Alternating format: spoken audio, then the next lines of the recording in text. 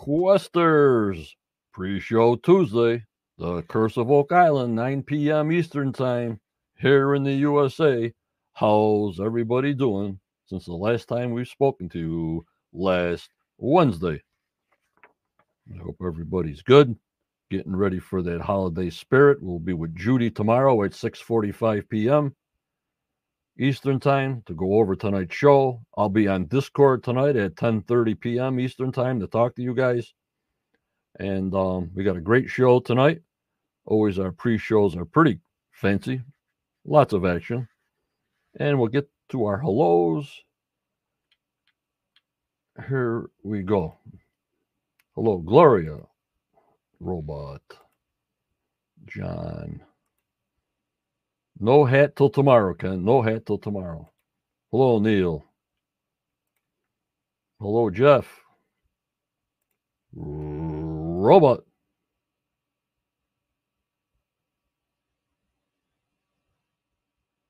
B-R-I-N. B-R-I-A-N. Yep, Robot.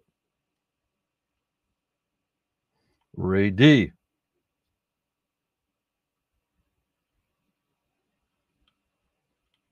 Tim.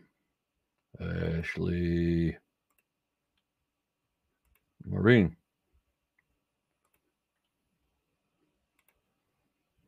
Last show to 2024. We got another show tomorrow, Peter.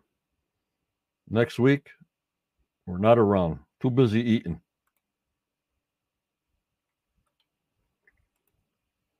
Hello, Sideways. Good evening, Susan. Good evening, Carol. Judy Neal in the house. Thank you for everybody coming in on this pre-show. And Susan Coyle. Thank you. Thank you so much. Again, I want to thank all my supporters who support the channel on the YouTube membership side every month. Patreon, a couple of people there. I thank you so much. I'll give you individual shout-outs of my membership paying members tomorrow, even though I have some projects that the paying members will get information I get at least 12 to 15 hours private before it goes onto the public. Hello, Daniel. Hello, Noel. Hello, Christopher. I want to put a couple of things on here. As you see, I'm wearing a Quest hoodie. If you're interested in a Quest hoodie, I don't know the prices yet. Please email me at questofOakIsland@AOL.com for a hoodie price. They're pretty expensive. And I bought one. So we'll see how it goes. If not, don't worry about it. No big deal. Alrighty, we got tonight's episode, The Great Flood, which is episode 7. Hello, Andrea. January 2nd in the new year. I think next Tuesday's a drilling down, guys. I don't know. I haven't seen anything yet. Episode 8, it's avoid at all cost. January 9th, episode 9, filling cavities. January 16th, episode 10 is called Chain Reaction. And January 23rd, episode 11 is called Plugged Up. Like I'm saying, this shirt here is extra large with a hoodie and a big pocket on the bottom. I mean, I'm 6 foot, about 220, and it's nice and comfortable.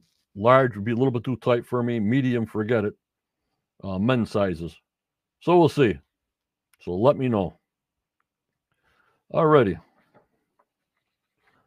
We're going to have a call in a little while also. My guest tonight is... Thank you, Sideways. Thank you so much. Hello, Becky. Hello, Franklin. He's been on before. His name is Brian Pharoah. Brian has appeared on The Curse of Oak Island in Season 10, Episode 13, All's Well. give a warm welcome to my friend Brian Pharoah. Hello, Brian. Hey, John. Hello, everyone. Merry Christmas. Happy holidays. Yep, it's the season to be jolly. Some people, it's tough for them at the holidays, but you got to go forward. You got to push through. You know what I mean? Yep. Busy time. Yep. Hello, Gary. Hello, Brenda. They're still coming in, and it's unbelievable. Well, we'll go through a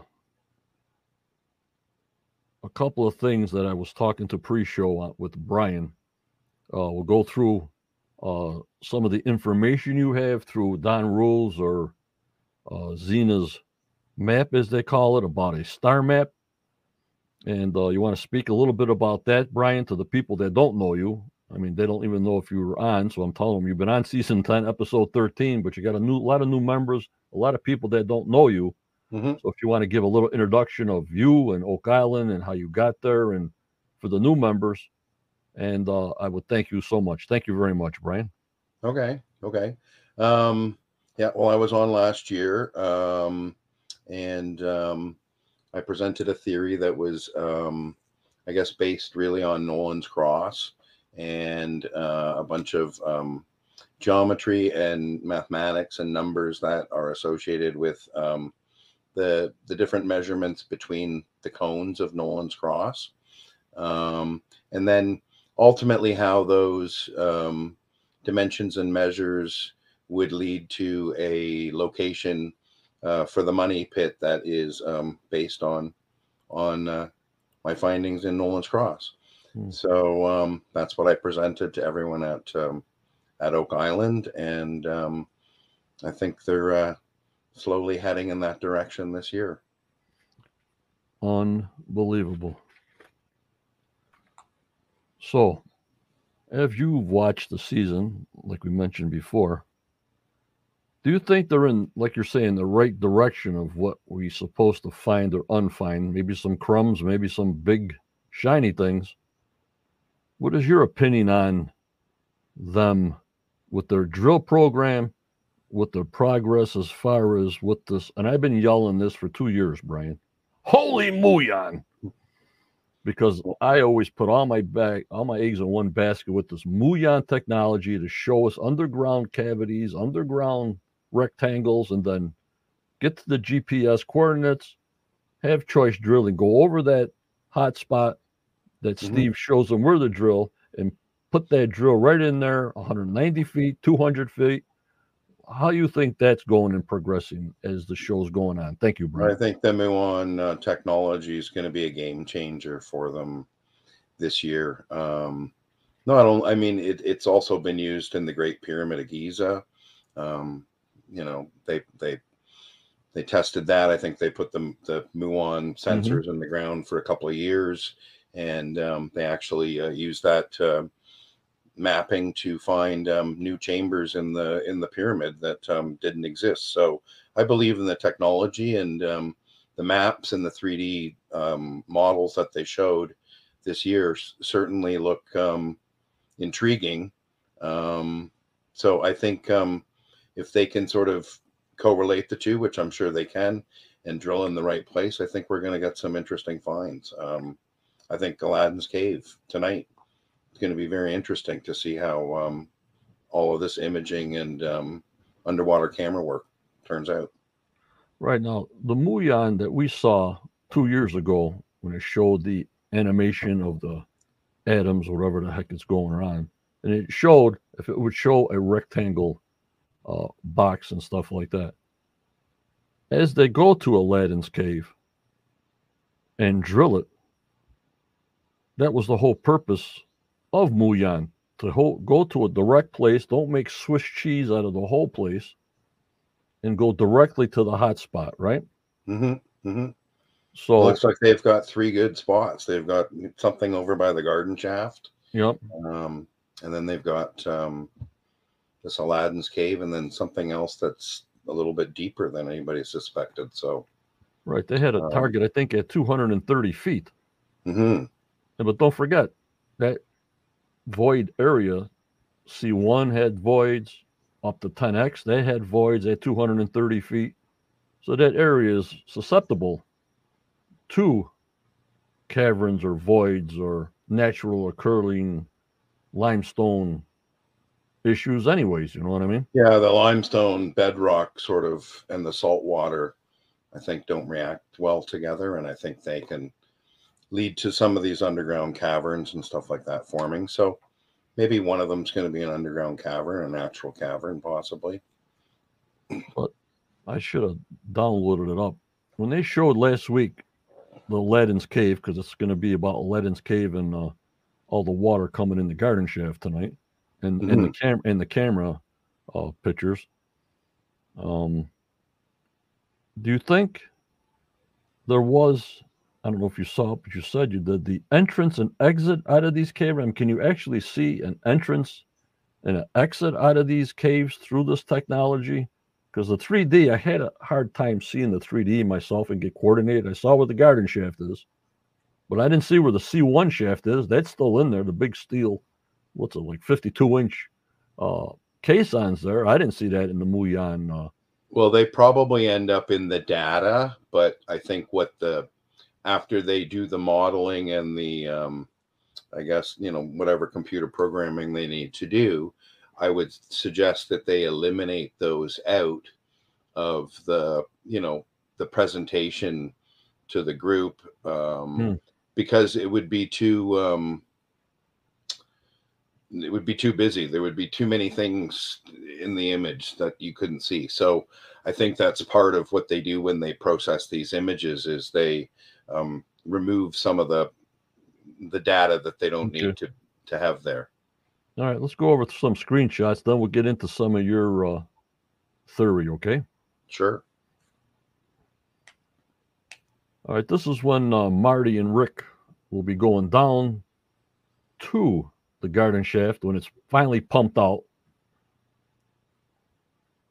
That's tonight.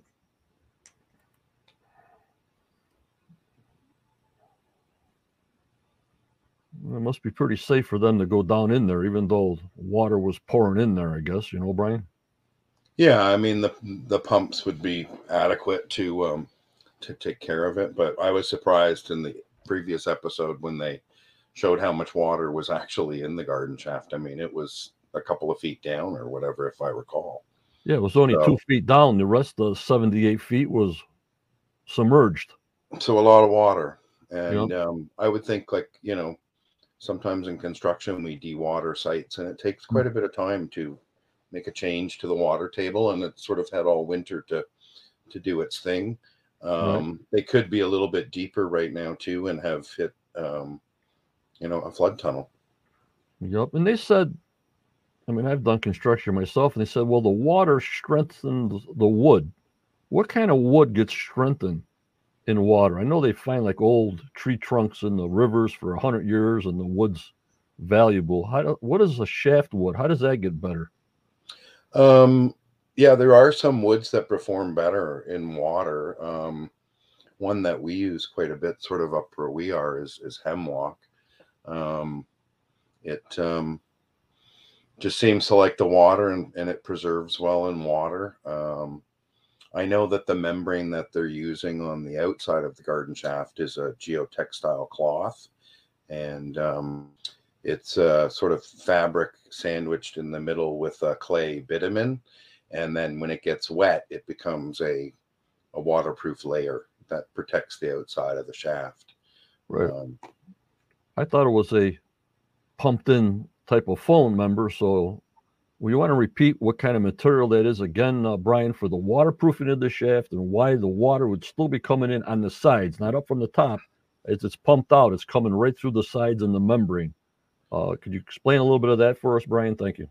Yeah, I don't know why it's coming through. It looks like it is coming through some of the sides, but the water table might still be higher on, the outside of the shaft than the inside of the shaft. And there might be some pressure there, but they're using like a fabric cloth. Okay. It's about 1/4 of an inch thick, and it's It's got a fabric on two sides, and the center is sort of like a sandwich, like an Oreo cookie of a clay material. And when it gets wet, it becomes a great waterproofer. So sort of similar and funny that they, there's lots of clay around in the money pit area, but that's what they're actually using as a part of the waterproofing system. Okay, and on the outside of the shaft. I mean, how do they attach it to the outside of the shaft? Say the first 25 feet, how does it stay on the wood on the outside? It's a fabric. You roll it around, and Okay. there's a fastener that fastens it to the outside. Alrighty. So there you go, guys. There's the waterproofing material from an expert. And the guys go down there tonight.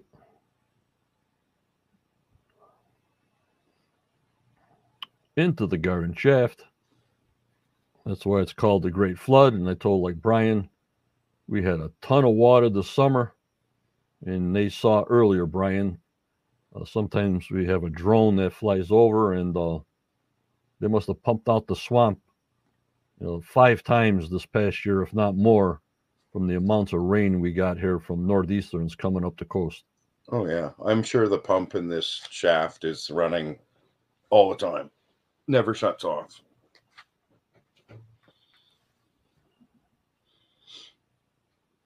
And they're hearing a lot of creaking. So, well, settling. Yeah, everything's new. Everything settles, right, Brian? They're not on shock absorbers, this thing. This thing's all built stiff. I don't see no expansion joints in a shaft. Well, plus the water is eroding things, too, as it sort of touches stuff and whatever. It could carry things away or whatever, soften the bottom. So, yeah, I'm sure it's moving around a little bit. Right, and shafts don't have any play in it. There's no expansion in a shaft. It just goes straight down solid. That's it. Mm-hmm. Exactly. And then they did run a camera down the pipe. And this is at the Aladdin's Cave part. Mm-hmm. And I think they're going to do another sonar. And my question to you, since you're into architecture and stuff like that, are you telling me that there's no type of metal detector that has like a 6-inch diameter, like a torpedo, that once they get past the metal pipe casing and into a big void, that they can't survey like a 20-foot area for any kind of metal hits and then say, well, we drilled this hole, we're in here, we got a 20-foot radius of no metal hits at all, or does it got to be right on the ground, every foot? Does it have to be on the ground? Does the pad have to hit the ground? Go ahead, Brian. Yeah, I'm not a metal detecting expert. I mean, that sounds like a great device. I don't know if that device exists or not. I'm more familiar with, sort of the sonar mapping, and obviously we all understand sort of the underwater cameras, and right now they have underwater LiDAR too. So all those are interesting ways to create some images, but in the preview, it sure looks like they're going to find something interesting in the cave tonight. So I hear you. Exciting. And the camera's in Aladdin's Cave tonight, guys. So watch it real closely tonight. See what we see. I'm getting tired of these foggy pictures.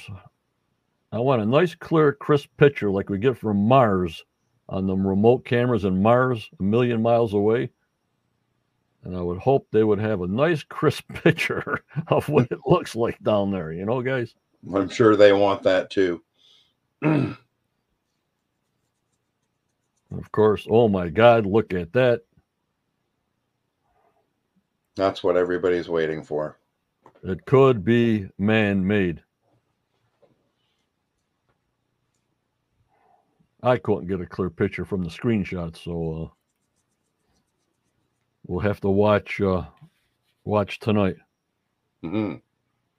All right, yeah. Brian, this is part 2, I guess. If you want to bring up your presentation and talk about the star map on Zena's map or Don Rue's map. But before we do that, what's your opinion on the maps of Xena or Donru on the validity of it. Is it a true map? Is it a cloudy map? What's your opinion on your side through your research? I know a lot of your research, comes off of Nolan's Cross, but we're just talking about this map, from 1347 or 1309, whatever the heck it is. What's your opinion on that on your side? Go ahead, Brian. Thank you. Well, yeah, like I love the idea of the map. I've read Xena's books. I think it's a very romantic sort of answer to the Oak Island mystery. I guess it sort of got clouded sort of by I think Don Rue, I think is the name, and Xena. There was some sort of, I guess, questions about who sort of owned the map or who rightfully owned the map or had the right to present it to the show or whatever. Mm-hmm.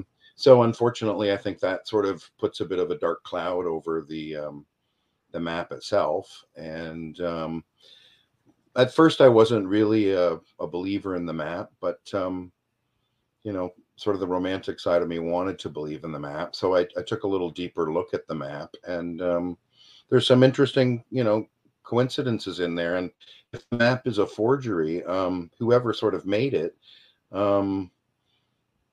came up with some really interesting sort of things in there that, connect with not only my sort of ideas and research, but with other people's too. And somehow they all seem to relate to Oak Island and the Money Pit. So it's an interesting artifact to take a look at for sure. Okay, Brian, thank you. All right. Now, if you share your screen, I'm going to have to click on it here when I see it. Okay, I'm going to try to do this. Okay, no problem.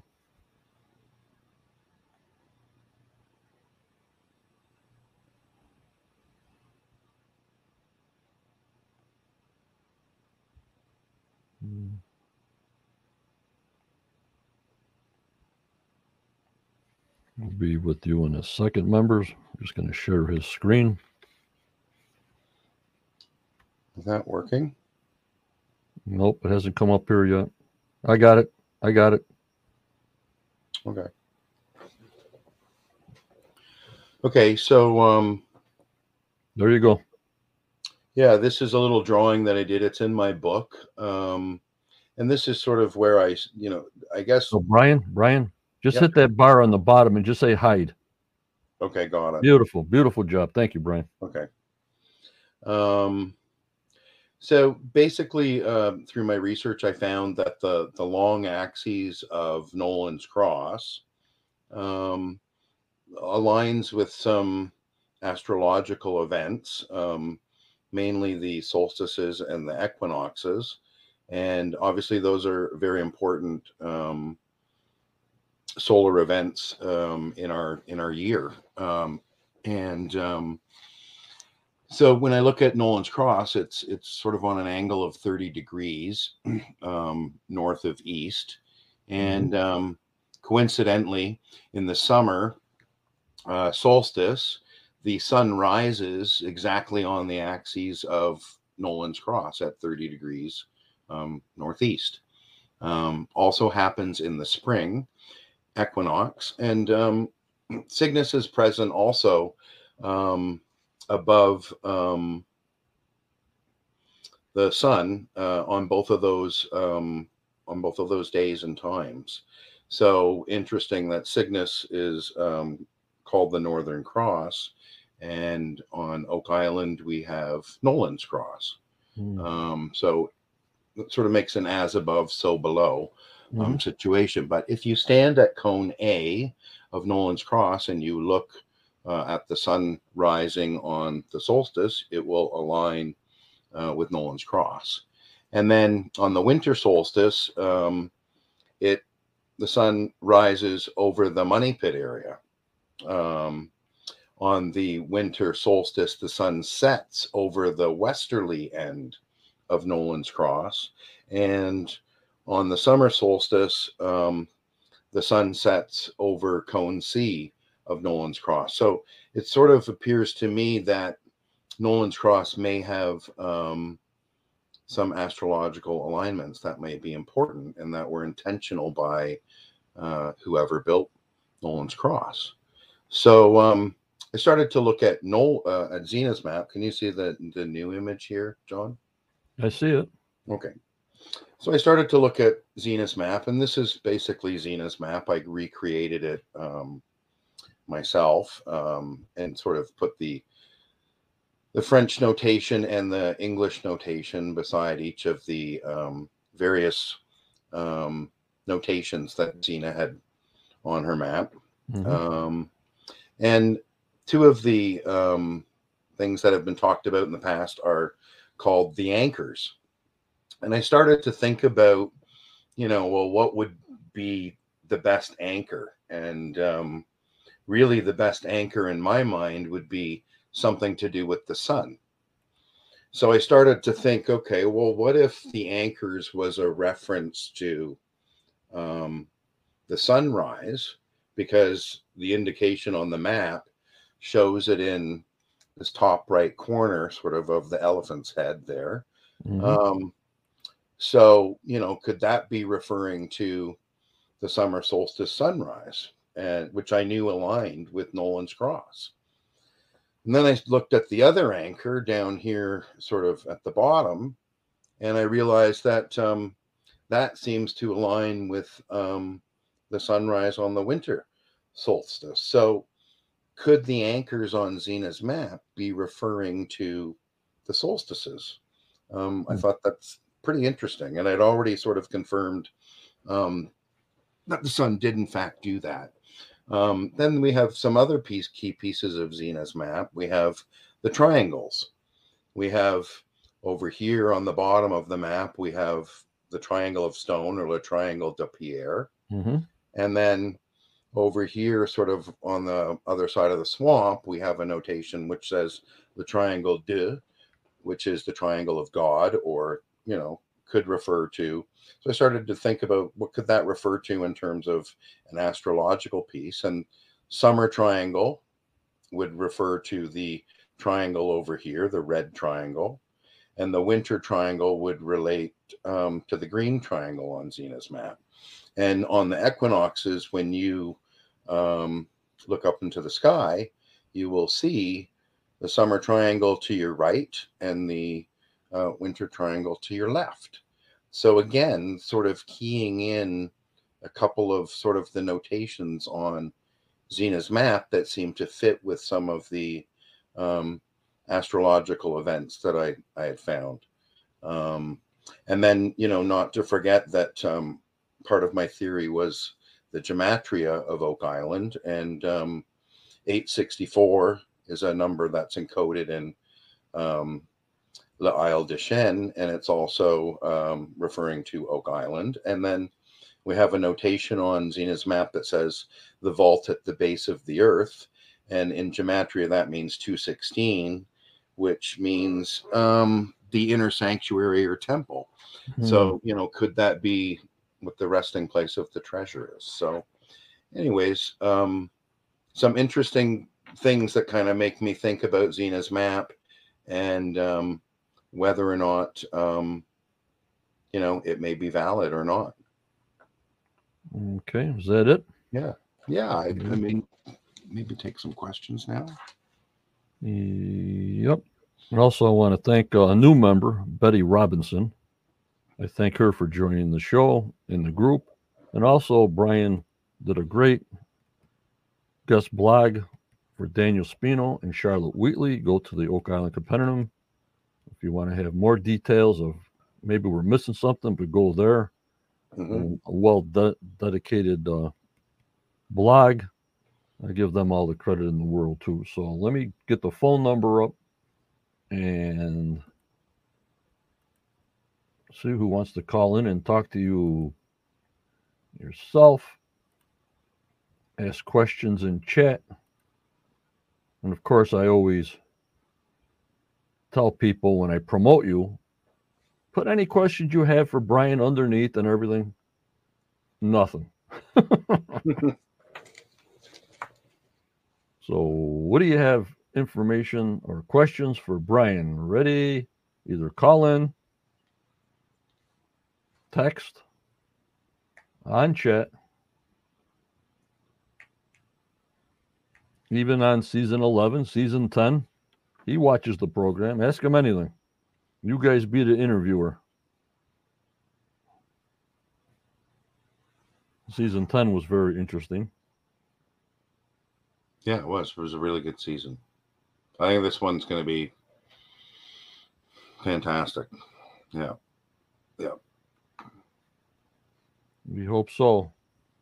But I know a lot of people up there, and I keep on telling them. Is any electric fences 10-foot high put up around the outside of the island yet up there? Not that I've heard of, but. All right, this is Luann. Is this a different map than the one the crew has shown before?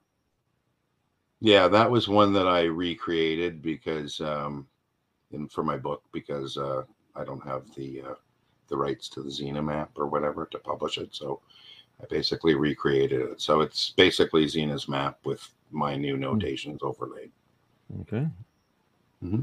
We got Ken. Does the intersection of these points suggest a significant location? Maybe a dig, perhaps? Well, I think the intersection of these points, in my mind, goes back to the boulders of Nolan's Cross, and I, previously I plotted for them my money pit location, which is right adjacent the garden shaft, about 40 feet away in the baby blob, and I'm hoping that I think they're sort of heading that way. So we'll see what the season holds. I hear you, Brian. I hear you. Renee, what do you think they will uncover off the coast, if anything? What do I think they'll uncover off the coast? Anything? I'm not sure. I know there were a couple of shipwrecks that were indicated out there. It'd be nice if they'd find one of those. Here's Renee again. Where do you think the origins of the flood tunnels begin from? I think one of the flood tunnels comes from Smith's Cove. And many, many years ago, at the very beginning, the searchers, they were also convinced that there was a flood tunnel from the South Shore as well. So definitely from Smith's Cove, potentially another flood tunnel from the South Shore as well. Okay, we got to help out Hobbies. He's starting to lose interest, so we got to pump him up a little bit here. What is your personal opinion? Was something there? If so, is it still there? Hang on, Hobbies, for the ride. Hang on. You've been with us this long, 11 years. Hang on. Go ahead. Yeah, I think there was something there. Whether or not it's still there, I'm not sure. But I think I'm certainly hoping this year they get to the bottom of, maybe find the cave or the offset chamber where things were stored, and possibly that will give us information on the who, the what, the where that Rick's always looking for, and help us all sort of get to the bottom of this mystery. Okay. Can your alignment of the solstices be dated? No, because the solstices and the equinoxes occur in the same place, same time every year. So they're not an event that happens like once every 500 years. They happen every year at the same time. We had this one professor that dated Nolan's Cross 1200 AD from Italy. Well, he took the cross and some of the boulders and lifted that up into the sky. But the sun, this is the solstices and the equinoxes are related to the sun, not to the planets and the solar systems.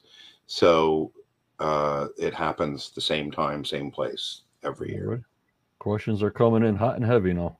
The Xena map location on the vault seems to scale to be quite away from the intersections and current dig. Is that significant to you? Thank you, Ken, for all your questions. Keep them coming. Yeah, I think it is. I think maybe there could be another location. Certainly the thing that, I find interesting about where the notation is on Zena's map, it's on the portion of the island, the westerly side of the island, and that is a solid slate bedrock. So, if you were to hide something, maybe that would be preferred over this limestone that seems to make natural caverns and fall apart and fill with water. So, yeah, it makes me think. Whether or not it's true, I don't know. This is Scott. Any ideas when the cross was constructed? It's all I know. It's not in Glacier Till, so those boulders were put there. That's all I got. No, I don't have any idea on the dating of the cross.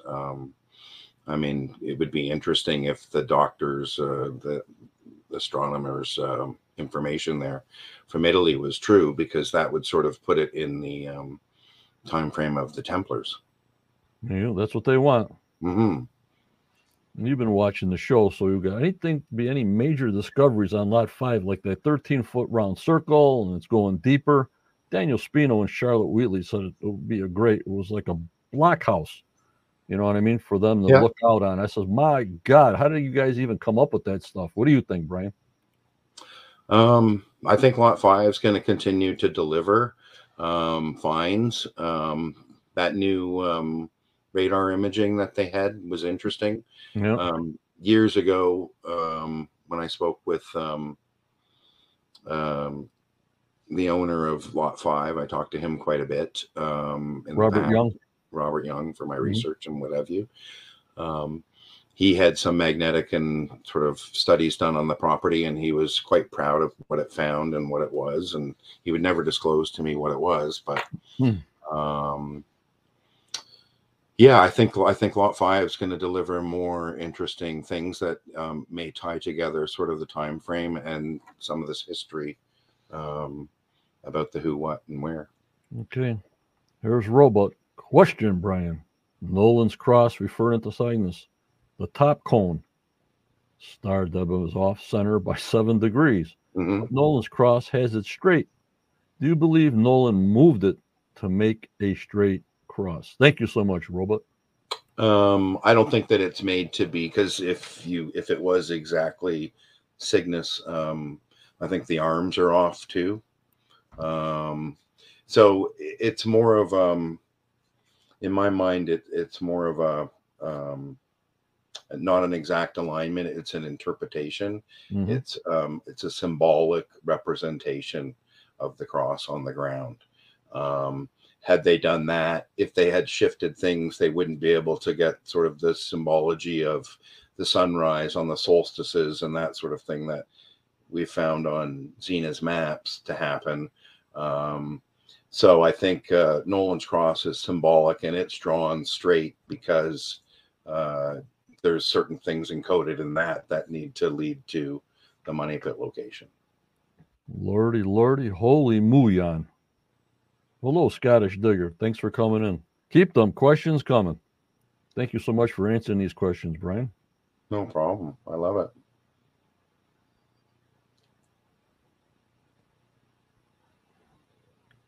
Keep them coming. It's all yours, guys. It's your podcast. There he is. Either call in and talk to him, or there's our new man sideways. Being that Will Phipps was a shipwreck, do you think he was using the swamp to cover as a cove to repair ships? We're getting a lot about this Phipps all the time now. Yeah, I don't know a lot about Phipps or whatever. Sounds very interesting, though. He was somehow related to the Conception treasure or whatever. Yep. And I mean, that would be really quite an incredible story if that ended up coming to fruition. But yeah, I don't know a lot about Phipps. What do you think might be in the swamp, if anything, after all these years?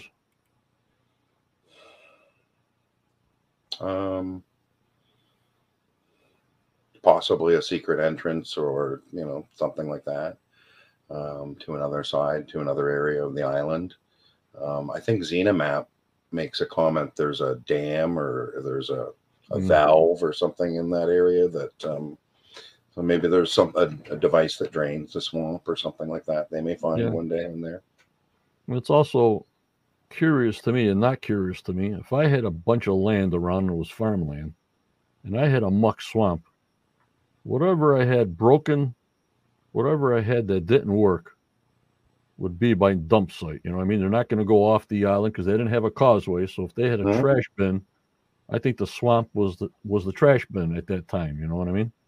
Yeah, for sure. Yeah. I mean, some of the fencing, the farm fencing and different things, throw it in there, get rid of it. Yeah. Ken's coming up with some good one. That dig of the circular structure on the west side of the island seems close to the Xenamap hole/hatch.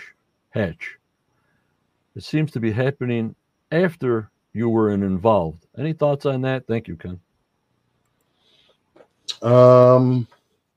Yeah, I mean, like Robert never told me about the circular depression when I spoke to him, and we talked a fair amount.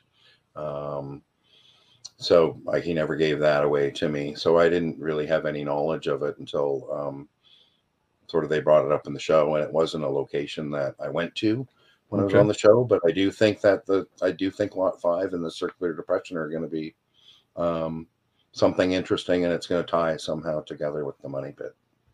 And I'm getting convinced of the military more and more on the surface finds they're finding and how they're dating everything. As far as the circular depression in Lot 5 going back to the Templars, I don't see no connection there, but they did find Roman coins that were thousands of years old. That throws you all off when you think you got this date in a nutshell, and then all of a sudden you get this thing way, way off. You know what I mean? Yeah, I agree. Robot question. Have you looked into using Stellarium and how the star chart for the fall equinox lines up with Nolan Cross perfectly with other sites on the island? Thank you, Robot. Yeah, good question. Yeah, I use Stellarium myself in my research, so I did find some of that on myself. But I haven't sort of correlated it to some other areas of the island, so I'd be interesting to hear, if you've used Stellarium and found a few other things that I haven't found. But yeah, I use Stellarium, and it's a great program, and any of you guys can go on Stellarium. You can move the map to Oak Island, and then put in the dates of the solstices and what have you, and you can see what happens with the sun setting and rising on whatever date you want. It's a great tool. Hello, Stacy Beck. Hope you're good. Take in the Gregorian calendar versus like the Julian calendar, which has thrown off the dates of the winter and summer solstice. How accurate do you think Nolan's Cross depicts them now? Thank you, Stacy. Thank you, Brian. That's a good question. I don't know a ton about Gregorian versus Julian calendar, but so that one's a really tough one for me to give an educated answer on. Good question. Something I'll have to look into for sure. Unbelievable, guys! You're coming up with great questions. I thank you so much. Keep them coming. We're not ready to go yet. Getting all hyped up for the show tonight in the USA, The Great Flood, Episode 7. Judy will be with me tomorrow at 6:45 p.m. Eastern Time to go over all the synopsis and all the facts and diggings and whatever we're seeing tonight with screenshots. That'll be tomorrow night. But you guys are doing good. Just let me know. A couple more questions.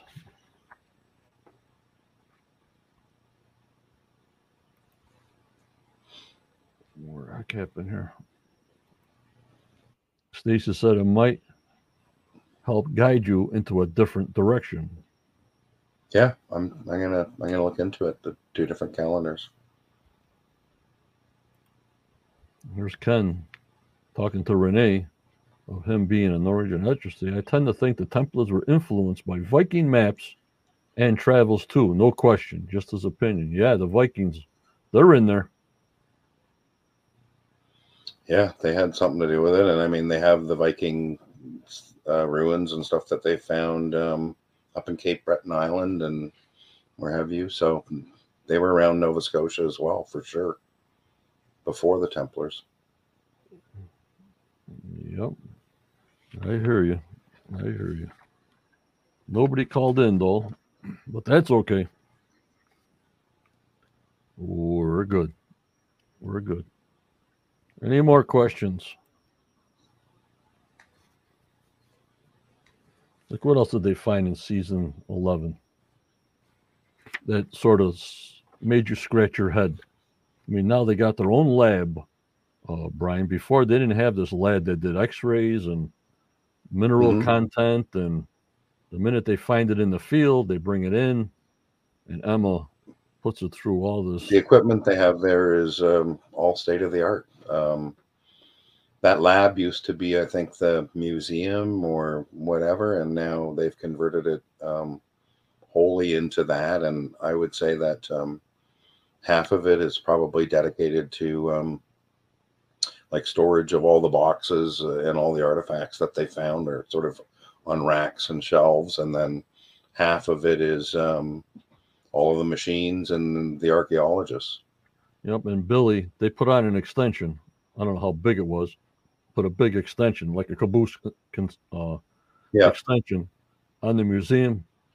And we haven't heard a word about the 2024 tour yet. Everybody's asking me because they got to put vacation time in, like in January or the end of December, for them to get time off. I haven't heard a peep about a 2024 back to the tours. You know, after the COVID, I haven't heard anything. Right. No. Maybe it's been slow doing the construction or whatever, or maybe, you know, the busyness of the show affects the construction or whatever. But I would assume they probably get it all buttoned up this winter when the show's not on the island. The lab is done. No, the museum. I mean, the new building they built. Oh, they're building a separate building on top of this building for just the museum? I have no idea. Yeah, they built another building in there now too. Okay, robot. Question.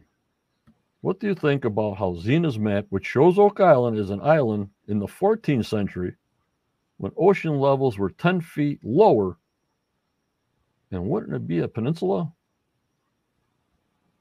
There you go. Yeah, I don't know if the ocean levels were 10 feet lower in the 14th century. They were definitely lower. I know sort of to the west of Oak Island there, it's very shallow. That little round island in the back and between there is probably at low tide up to your waist, maybe 6 feet. So I don't know if it would have ended up being a peninsula and connected, but certainly would have been able to walk there right from shore, like, you know, if water levels were that much lower. Here's Ken. We got to put this in here. When this program started 11 years ago, it looked like the brothers were scraping to get a backhoe. You know, with popularity and advertising dollars, Ken, now they have the equipment and the staff. Treasure hunting must pay well, but you got to have a lot of upfront money, Ken, to get some money back. What do you think of that on the financial side, Brian? I think they've got to make it a popular show because the expenses for the show, no other show on TV would have the equipment costs and the things that they are using on this show. And some of the machinery and equipment so big, it must cost a fortune to have there. So, yeah, I would think if the show wasn't popular, it would very quickly not make financial sense. I hear the show is a treasure, Doug says. Yeah. I mean, what's on TV nowadays that shows a treasure, it shows the brotherhood? I mean, we're getting a good story, we're getting a good history. And the bonus will be if they actually find something or crumbs that something was there. That's the whole thing, you know what I mean? And that's what's got everybody hooked on it for 11 years. I mean, this is a thing that the guys go out, It's like me, you, and a bunch of guys. We bought an island, and we go out and do our thing. What they film is what we're doing every day. We don't have any control what the editors and the producers do in California, how it comes out, if they want to make the storyline to the Templars, they want to make the storyline to the Pirates. We're just trying to go Mhm. out there and find what we got to find and try to get all these theories together. And yet, all these theories for 11 years, we still don't have, okay, you're right, you're wrong, you're way off, you're close. None of that. It's still all viable. You know what I mean, Brian? Yeah, I mean, I think it's taken a long time to get on the right path, and I think the last few years they've been on the right path, and now they seem to have the right equipment and the right technology, and I think they're gonna cross the finish line. There you go. You heard it from Brian. Big things will be happening soon. And I always said, well, maybe they'll go to season 13 because this number 13 seems to be coming up a lot. Friday the 13th, 13-foot diameter money pit, 13-foot diameter uh, circle depression. This 13 number, Brian, comes up all the time. Unbelievable. Yeah, yeah, 12's a good one too. You're welcome, Tommy. But yeah, 13 feet is money pit diameter of the circular depression on lot 5. So yeah, 13 could be a romantic number for the show. I don't want to wait till 13. I hope they solve it 11, season 11. Here's a robot. If Aladdin's cave proves to be a natural cave and not man made, what odds do you give that the depositor could dig a tunnel that far underground and meet up with it? It's tough, but I mean, ancient tunneling and stuff like that, they would tunnel for a distance and then they would drop an air shaft down so that they could, realign themselves. So that's how they did it in the old days. And certainly when I think this was built, that would have been the technology that they would have to use. So yeah, they could get a little bit off track, and then they might have to reposition themselves when they, come to check where they are. So yeah, it's a miracle that they could have done this. Now, in the old days, if this was like in the 1300s or 1365 or whatever the heck these numbers are coming from, with the Templars or whoever digging these shafts, wouldn't we find a great amount of charcoal? I think I get a lot of information that's going through Johnny's head. Don't they, if they go deeper for air shaft, don't they set a fire so it draws the oxygen down the shaft to the digger? So we'd be seeing a lot of charcoal sort of in these areas, or no? Talk to me, Brian. Possibly, but I mean, you know, if you're off, like that's the problem with it's like finding a needle in a haystack. I mean, their tunnel could have shifted slightly. Yours might be straight down, and you missed it by 6 inches. But I do believe, yes, you're correct in the fact that they did burn wood or whatever, or draw a fire or something like that to help take the gas and bring oxygen into the shafts as they were tunneling. And plus, some kind of sticks with some kind of oil on it for lighting all the way down. So I'm just saying, there should Kerosene, be a yeah, ton of. They should be finding with that flame going all the time, which hits whatever inside the shaft they're digging. We should be finding a lot more coal or charcoal, but maybe that's past because I guess they're not into the Dunfield big dig. I guess this place that we're going to was never touched because Dunfield's dig was like a cone. So we're like on the side of the cone where he didn't uh, excavate that. That's yeah. what I remember. I think Dunfield sort of ruined part of the money pit, and I think the garden shaft in that area up there is sort of in an untouched Yeah. location. And if they keep heading towards the baby blob, and my location is in the baby blob, maybe we'll find an untouched shaft, and then maybe you will see some of that kerosene or some of the charcoal deposits and stuff like that, because they're back into the original depositors sort of materials. Yeah, that's what I'm saying. If you go back into the original depositors and get a date when they date the wood and everything, well, we didn't have no lamps, we didn't have no kerosene, we didn't have any of that stuff. Maybe whale oil or something. I don't know what they would put on this to way back when for flames. How did the Templars do tunnels in sea way back when? It's just flame. There's nothing else I can see except if they had a side tunnel that the sun came in during the day to see down there. I have no idea. Yeah, no, they would have to. I mean, if you ever looked at the Templar tunnels under Accra, Israel, I mean, they're incredible.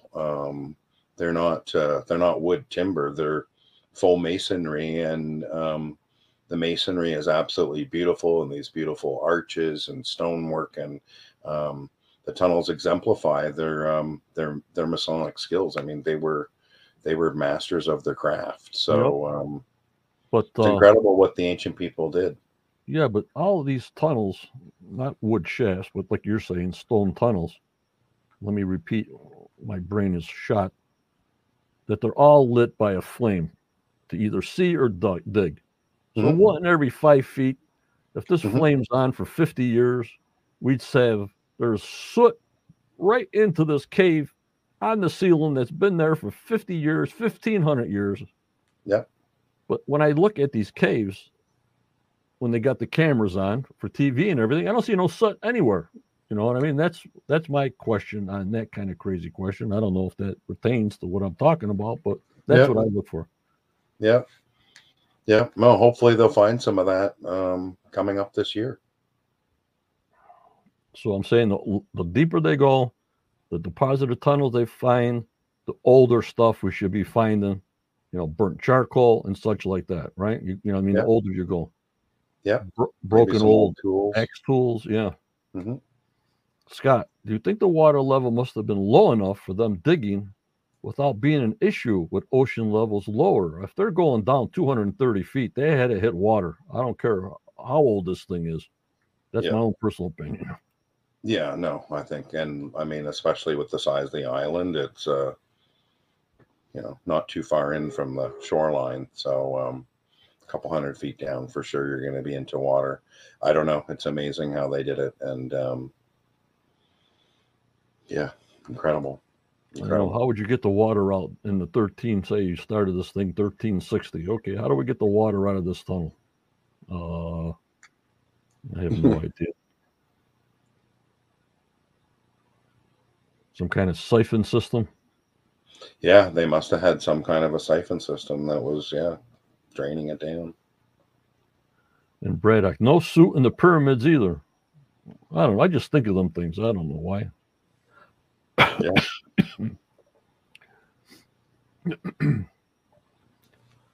All righty. Well, guys, we'll give one more last question and we'll get out of here. I want to thank Brian so much for coming on. You see his books in the link with Daniel and Charlotte Wheatley. All the links are there to buy whatever books he's got up on there. Those 2 books that I have. And if you don't know them, now you know them. And I hope you come back again with more information, new information. I would love to. Yeah, thank you. I appreciate it. Just keep it going, Brian. I'm always here for you. Because I always told my members and everybody else that when we had that last interview, you tell it the way it is. I mean, it's your information. And yeah, we got some new findings. Maybe we'll do those in the new year. I think everybody will find that very interesting. Yep. All right, I'm going to put you in the staging area, but stick with me. I'll be with you in about a minute or so. Merry Christmas, everyone. Thank you very much. And fingers crossed something good find tonight. Yep. Thank you so much, Brian. I'll see you in about a minute. Thank you. Thank you. And there you go, guys. Don't forget, I'll be with Judy tomorrow night, 6:45. Brian's a great guy. Fantastic. Like I said, for his books and stuff like that. And the links, go to the compendium, the Oak Island compendium with Daniel and Charlotte. Click them links. A lot of things to know about Nolan's Cross. All right, guys. We'll see you tomorrow. But remember, members. What do I always say? Always go forward. You may get a setback in your life, but just believe in yourself. Believe in your dreams, no matter how old you are. Believe in them dreams. For tomorrow's a never given. Never. In this crazy, crazy world we live in. Oh, my lordy 40. So as my friend Jan says, you keep smiling. You never know what that other person's going through. And you stay safe. Also stay strong and keep that positivity going mentally and physically the best you can. Thank you for joining me and Brian tonight. It was a good podcast. Enjoyed the show tonight at 9 o'clock. I'll see you on Discord at 10:30 p.m. Eastern Time later on to talk to you guys. I hope you enjoyed the show. Take care and bye-bye.